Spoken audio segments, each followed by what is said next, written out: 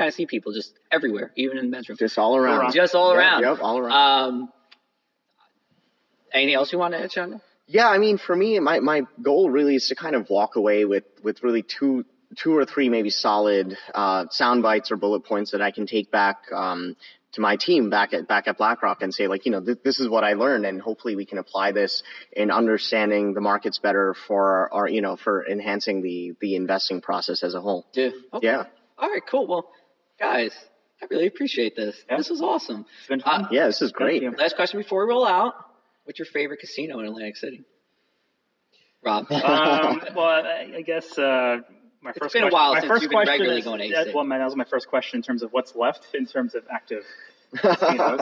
Okay, so we have Caesars, Bally's, we have Harrah's, we have Ocean, we have Hard Rock, we have Tropicana, we have Borgata, and I think I said Tropicana. Oh my God, and resorts.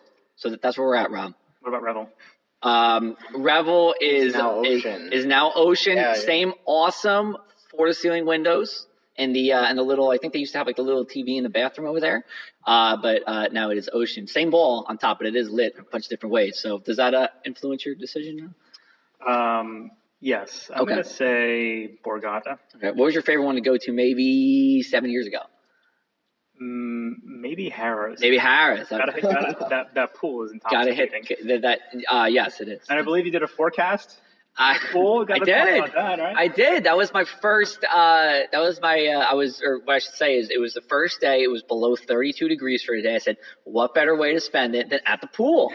So we went to the pool, and we were in the pool at the pool, and that was cool. That was the first the first time at the time where I did a VIP over at the pool. And it's probably the first ever on record pool forecast, maybe. It probably is.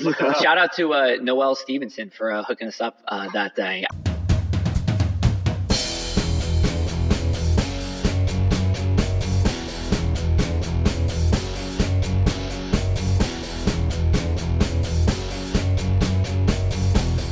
Hey everyone, it's meteorologist Joe Martucci. It is time for Something in the Air podcast, and today we are on location in Boston, Massachusetts, home of the 100th Annual American Meteorological Society Conference. We will talk a lot more about that in a little bit, but first I have not one, but two guests with me here this evening in Boston. Join with me, two close friends of mine. We have Shenando Basu, also known as the best man in my wedding. He is an energy private equity risk management. Did I get that right so far? Yep. At BlackRock. And then we have Rob DiOrenzo, a.k.a. Zocat, a.k.a. Zocat, a.k.a. Zo_cat. He is a good friend of mine. But Rob is a senior meteorologist and global strategy leader for IBM. So thank you guys for being here today. Thanks for having us. Yeah, it's a pleasure. So let's first talk about why you guys are actually at the conference, and then we'll talk about what you guys do. So, Sean, go ahead. Yeah, of course. So, AMS, we both have a pretty long relationship with the AMS. I mean, all of us started coming here in our junior year of college at Rutgers. And, my story is kind of that AMS got me into the career that I'm doing now. I learned about the whole intersection between weather and energy at AMS, and that's when I became fascinated with the way energy is affected. Energy prices are affected by changes in weather pattern, that kind of thing. So my primary reason really for coming back year after year at this point in my career is really to stay up to date with everything that's going on in the world of weather, in the world of weather forecasting as it pertains to the energy markets. And you can't ever stop learning. There's always a lot to learn. Helps me. I was thinking about going again, but we have not had a day that's been like really cold like that yet here in South Jersey. So we'll probably get back there at some point. We'll see. How about you? Yeah, for me, it's hands down. It's Ocean, formerly Revel. Right. Yeah. I all liked Revel, by the way, if you can't tell. Yeah, we had big some fan good of. memories there in our Rutgers days, for sure. Yeah. We made the most of that place, even in the dead of winter when it was pretty much empty. Yeah. But yeah, I mean, Ocean's great. You know, the vibe on the casino floor, it's just completely unlike any of the other casinos in AC. And I'm a huge fan. It's a lot of fun going back. But I will say, for throwback's sake, my favorite casino from back in the day was probably Showboat. Yeah, right next to Ocean. Showboat was a great time back, and small casino floor, friendly dealers, there's always a $5 table. It was a great time. Yeah. I pass by it all the time. I think about when we used to go back there back in the day. But hopefully, right now you can actually rent. You can actually there's apartments there. I've heard. So you can do that. So.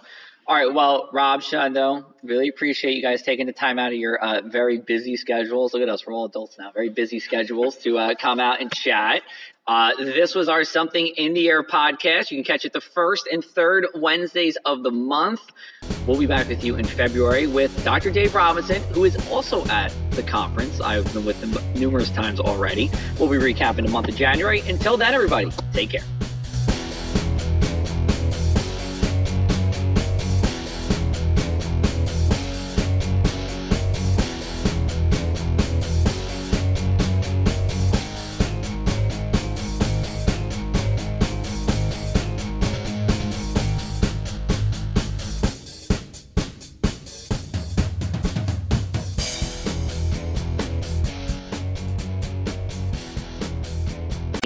Stay current in my field and just contribute and grow professionally in my workplace. Now, Rob, you're the opposite. So actually, you didn't come with us when we were at Rutgers, but you've been coming here ever since. So you're a veteran of AMS right now. So why are you here this year? What are you part of? Sure. I mean, I think the concept is always for learning, right?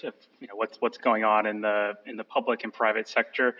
For myself, this year and the past couple of years, once I joined the consulting world, it's more on kind of, letting folks know what you're up to in terms of, your offerings, your services, but also connecting with folks that, you normally wouldn't see on a day-to-day basis. So it's a lot of different things, learning what's going on, learning new technologies, new services, connecting with new people, and just kind of connecting with people, that you normally wouldn't see. Yeah, and just to paint the picture for everybody, I mean, this is the gold standard for weather conferences that we're at here. I mean, there's, I think, 5,000 people, right? I think they said 5,000 people that are here, and most of them are meteorologists. And even if they're not, they're closely related working in weather. I mean, you just see, legends in all respective fields. I mean, not just media. I mean, you're talking about energy and, academia and everything. And everyone just kind of gets together and talks shop and, a lot of fun. And, I think Rob said, and you said it too. I mean,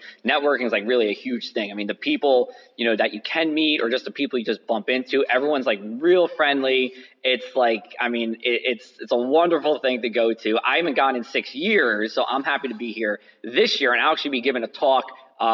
You will hear this probably after I give a talk. I'm giving a talk at the broadcast conference talking about us at the Press of Atlantic City and how weather has really been a real positive for the press ever since we did have to shut down at TV 40 beforehand, and having Dan Skeldon being here, and then what we have some good results actually to share, and a little sneak peek.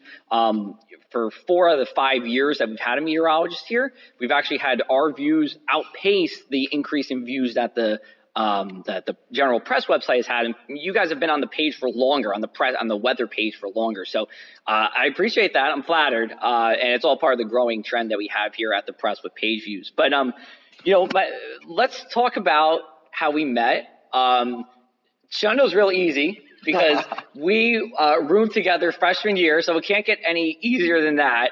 And we lived together 3 of the 5 years. 3 to 5 years at Rutgers, and we've been friends ever since. Rob, I don't remember how we met. I was actually thinking about this before we went. Yeah, so I was actually hoping you would that discussion. So I don't remember. I think it may have just been lost within, a lot of Rutgers meteorology activities and gatherings. Yes. You know, Probably I think something to do with a friend of ours, Chris Sheridan. Absolutely. Yes. 100%. You know, so like Rutgers meteorology, we were all, I mean, pretty much like I would say like, so Rob's a year older than Shundo and I, but I would say like his grade and our grade, I mean, we were like real tight. I mean, like we were doing everything together. I mean, like, you know, we were hanging out. We were, of course, like doing homework. We were, you know, just having fun, you know, and I think, I really don't remember, but Rob and I both played hockey, so we had that. You know, Rob and I were both big gym guys. You know, Rob's right now bulking out of his nice pinstripe or his window pane suit jacket right now. But I think the one thing that drew us all together is that we all can we say we worked together, Rob? Well, no, I was an intern. It's still working. You were on the payroll. Yes, I was on the official payroll, aka got $0 for www.brolickbeats.net. You know, we were kind of a big deal in the EDM world for about how long, Rob? Maybe 2 years? 3 years. Yeah, 2-3 years. But also, it's important to say it was the 2 or 3 most. It was when EDM kind of peaked, so we caught that. Exactly. Yeah. We, you know, we don't want to brag and say like we kind of like made EDM like big, but maybe we did. I mean, well, I should say maybe Rob did. Rob was the what would you call it? The CEO. The CEO, co-founder, head honcho. Right. Whatever you want all to call 9 it. yards. Yeah. I wish I still had my Brolic Beats wristband, but yeah, brolickbeats.net. If you go there right now, what happens if you go to the website right now? So unfortunately, we lost our funding for the domain. You know, I just couldn't justify the whopping $20 per year for the domain. So if you actually go to brolickbeats.wordpress.com, I believe you'll get to the site. But you know, in essence, the Brolic Beats was more of a movement around the intersection between dance music and working out. A lot of fun, you know, basically putting together a blog and posting about music, workouts, getting to go to shows. Right. Some interviews too, I remember. Yeah, interviews. Yeah. You know, we had Joe, hooked him up with some tickets to EDC. Electric Daisy Carnival, for those of you who aren't familiar. Yes. Big house carnival. This was back in 2012. I think it was 2012 I went. Yeah. So a lot of good comps, you know, since it wasn't really meant to make money off of it, but we did get compensated through, you know, shows, and, you know, we had some swag. Right, a little bit of swag. I still have a breast cancer awareness Brolic Beats shirt. That's the best one. Yeah. So I think, as you guys saw, we did a lot of stuff together. So, weather and otherwise here. So, and, you know, now we're just still friends since then. So I don't actually know the answer to this question, but I usually ask all meteorologists when I do this podcast, what got you guys interested in weather? Rob, go ahead. Sure, I'll start. I think most meteorologists, it's usually like it starts young, like unlike other professions. I think it's usually, you know, fairly early on that you want to be a meteorologist, and it's usually one event, I think, that triggers them. And I think for me, I think it was like it was a blizzard event back in, I would say 2002. I was maybe 12, 13 years old. And is that the President's Day? It was, actually. PD2, as it's called in the weather world. So just like glued to the event, you know, watching Weather Channel, you know, up to the event. And then I was going through my stuff a couple of years ago, and I found this kind of weather journal thing where I'd go out and measure the snow every hour, and this kind of weather journal thing. And I don't know, it's just that event that triggered me to not only like snow, but wanting to, you know, pursue that as a career. And yeah, that's probably the main event. Yeah, for me, I can't really pinpoint one specific weather event, but growing up, I remember I used to love that show, Storm Stories on the Weather Channel. Oh, yeah. Yeah, and I remember every time it would come on, I'd run over to the TV and just be glued to the screen for an hour or so. But for me, you know, part of it was also the fact that I was always into the physical sciences and math, and meteorology was really kind of the ideal intersection of both of those things. I was always a numbers guy. I love that sort of stuff. And weather just sort of combined it in the most interesting way, at least to me at that time. And that's really what got me into it. Yeah, I think I say it all the time. So if you guys have heard me come out to a event before, and you probably heard me say this before, but I think, and would you guys can correct me, I would say if you took 10 meteorologists and you asked them how long they've been interested in weather for, I would say probably 6 out of 10 would say since before middle school, and probably 7 out of 10 before high school. You think those numbers are right? Do you think they're even too low? You think 70%? 70% before high school might be too low. I mean, Most people develop their fascination with weather at a pretty early age. Yeah, Rob, what do you think? I think maybe 70, 80% is could be 80. fair. Yeah. It's just something like you just fall into, like, I mean, I've always wanted to do it. Like, there's not even an event really. I mean, a lot of it was just growing up watching, weather on TV, which I think was where many of us get it from. Mm-hmm. And that kind of leads me into my next question because, not only do you guys, you're in different sectors than what I'm in. So I'm in media, you guys, are in other sectors, but not just that, but, the forecasting part is different than even what I'm doing. And in some cases, not doing much forecasting at all. So compare and contrast. I mean, you guys kind of know what I do in a day. So like kind of compare and contrast like what like you would do as opposed to what I would do on like a typical day. Sure. Yeah, I can start it off. I mean, from my perspective, being in the weather consulting, it's a little bit different each day. I started out my career being more of an operational forecaster, so providing daily forecasts for utility operations so they can prepare for events, feeding those forecasts into decision support tools, things like energy forecasting, renewables forecasting. And then once I joined IBM, it was a little bit different joining the consulting world since, each day you're working with a different client who has a specific problem that you're trying to solve. So on a day-to-day basis, it's a lot of calls with different clients, with your team members. I'm a global role, so it's usually calls starting pretty early, sometimes 6, 7 o'clock in the morning, going through all the way sometimes in the evening to accommodate different time zones. But it's more on, trying to come in and basically solve a particular problem that the client has with respect to weather and building a solution, usually involving some sort of analytics to help that. So combining weather plus analytics plus your background in the industries is kind of, the approach that we take with our opportunities. Were you going to tell them about the private jets that you fly on? Private jets. Life's good being you. Yeah, there was an opportunity where I was fortunate to take the IBM corporate jet to a client meeting. I don't know how that happened, but it was certainly a memory. If you're not going to brag about it, I'll brag about it for you. Sure. Okay. And then, Shundo, go ahead. Yeah, so I'm definitely not living the private jet lifestyle. That's close. For sure. Living in Manhattan.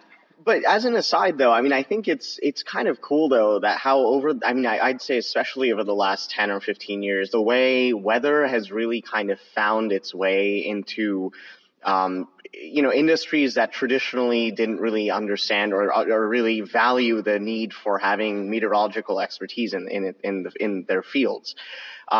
Case in point, in the investment space, sure, there have always been energy and commodities. I mean, oil markets have been trading for over 70 or 80 years now, but the real value of having timely weather data in that sector wasn't realized, up until, maybe 15 years ago at most. So the work I do, I mean, my day to day is actually, it's not a huge percentage of weather per se. I mean, it's a lot of research for asset management and things like that, but weather does play a role in all of that in a sort of indirect way. And then occasionally, when the need does arise to have some sort of meteorological expertise, I'm the go-to, and it's kind of nice to be that person who can really offer to be the expert on any kind of weather topic. So, like, what's something that you do, and maybe it's not every day, but at least on a regular basis, that like would influence like everyday people, the common folk who's sitting here, maybe listening in Millville, like, is there something you guys are doing that influences them in some way or another? Yeah, I mean, from the IBM side, now that we own the weather company, the kind of global reach that weather company has with their forecast. So if you're an iPhone user, or you use Google or Facebook as a search engine, default weather app is Weather Company. So, chances are you're using our forecast and you don't even know it. And, we do that at scale, producing over 2 billion forecasts, every 15 minutes.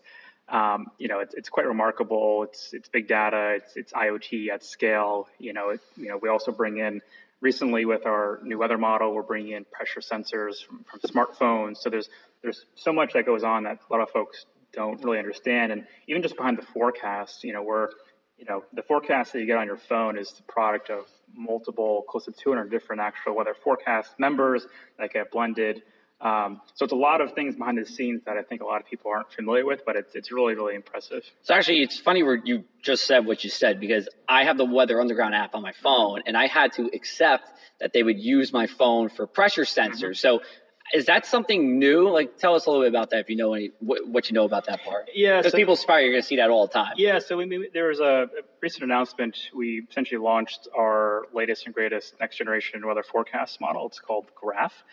And what Graph is doing is essentially it's producing a global weather forecast at 3 kilometers. And that's small, just to let you guys know. I mean, that a 3 kilometer model is the resolution on it is that's very small. We call that mesoscale in the weather. Yeah, I mean, especially on the global scale, global models right now are running maybe say 9 kilometer European GFS and so forth. But being able to scale that across the globe and continuously run that, I think we're updating every hour, going out, say 2 days, essentially plugging the gap to where, some sites or some locations, India, the more remote areas are now able to get the same resolution forecast that more populated areas have. And bringing in these smartphone measurements, pressure is a very good indicator as an input into the forecast. So, having that is something that is pretty unique. Yeah, that's really interesting stuff. Yeah, I mean, so the work that my department does at BlackRock it's a little bit different from this stuff. But I mean, I think a lot of New Jersey residents, one thing they're going to start noticing over the next several years going into the 2020s is the presence of more renewable energy. A few months ago, I mean, there was a pretty big news article basically saying that New Jersey is committed to procuring several hundred megawatts of offshore wind by the mid-2020s. Now, that doesn't mean when you go to the beach, you're going to necessarily see, wind turbines out in the ocean, because they are pretty far out there. So you probably won't see them from the coastline. But what this does mean is that a lot of your electricity it's going to start coming from greener sources. Which is great. And that's exactly the direction, we probably want to move the world in, right? So how does that happen? And so that's kind of where BlackRock comes in. So what we do is we try and guide our investors, by way of, what kind of funds they want to invest in and things like that. And we guide them into investing in projects, like offshore wind projects that are coming off the coast of states like New Jersey and Maryland and Massachusetts and things like that. So a lot of private capital going into things like that. And naturally, there's a huge weather component in determining exactly how much power these kinds of assets are capable of generating. So a lot of research analysis and data analysis behind that. All right, cool. I think we're pretty much good. I mean, we got everything I wanted to know about what you guys do. And I hope everybody listening understands, that there's different sectors in meteorology, and, you don't even have to always be doing a day-to-day 7-day forecast to be involved in weather. So what are you guys looking forward to for the rest of the conference here? Is there anything that's really jazzing you guys up? I mean, the conference there's just so many different talks. I think there's usually 2,000 talks across the 5 days, and it's really tough to plan for. So the goal is really to try and get to attend all the conferences and sessions that you want to. It's also tough to manage work back at home. But yeah, I guess I'm just looking forward to. I mean, there's as you mentioned, there's so many sub conferences pertaining to different industries. So there's Shona and I obviously focus on the Energy Committee. Yeah. There's ones on aviation, broadcast that, of course, you're speaking under. So really kind of focusing more on that. There's a lot of sessions around artificial intelligence and analytics that I also kind of want to attend as well. There's just so many things going on, but kind of focusing on your niche areas is what I look forward to. Yeah. And actually after we're recording this, we have our Rutgers alumni dinner as well. So we're going to meet up with all the people that we haven't seen in probably quite a number of years. It's going to be a good time. I already saw one of my old professors, shout out Dr. Decker. We passed each other as we were going in and out of the men's room today. So that's where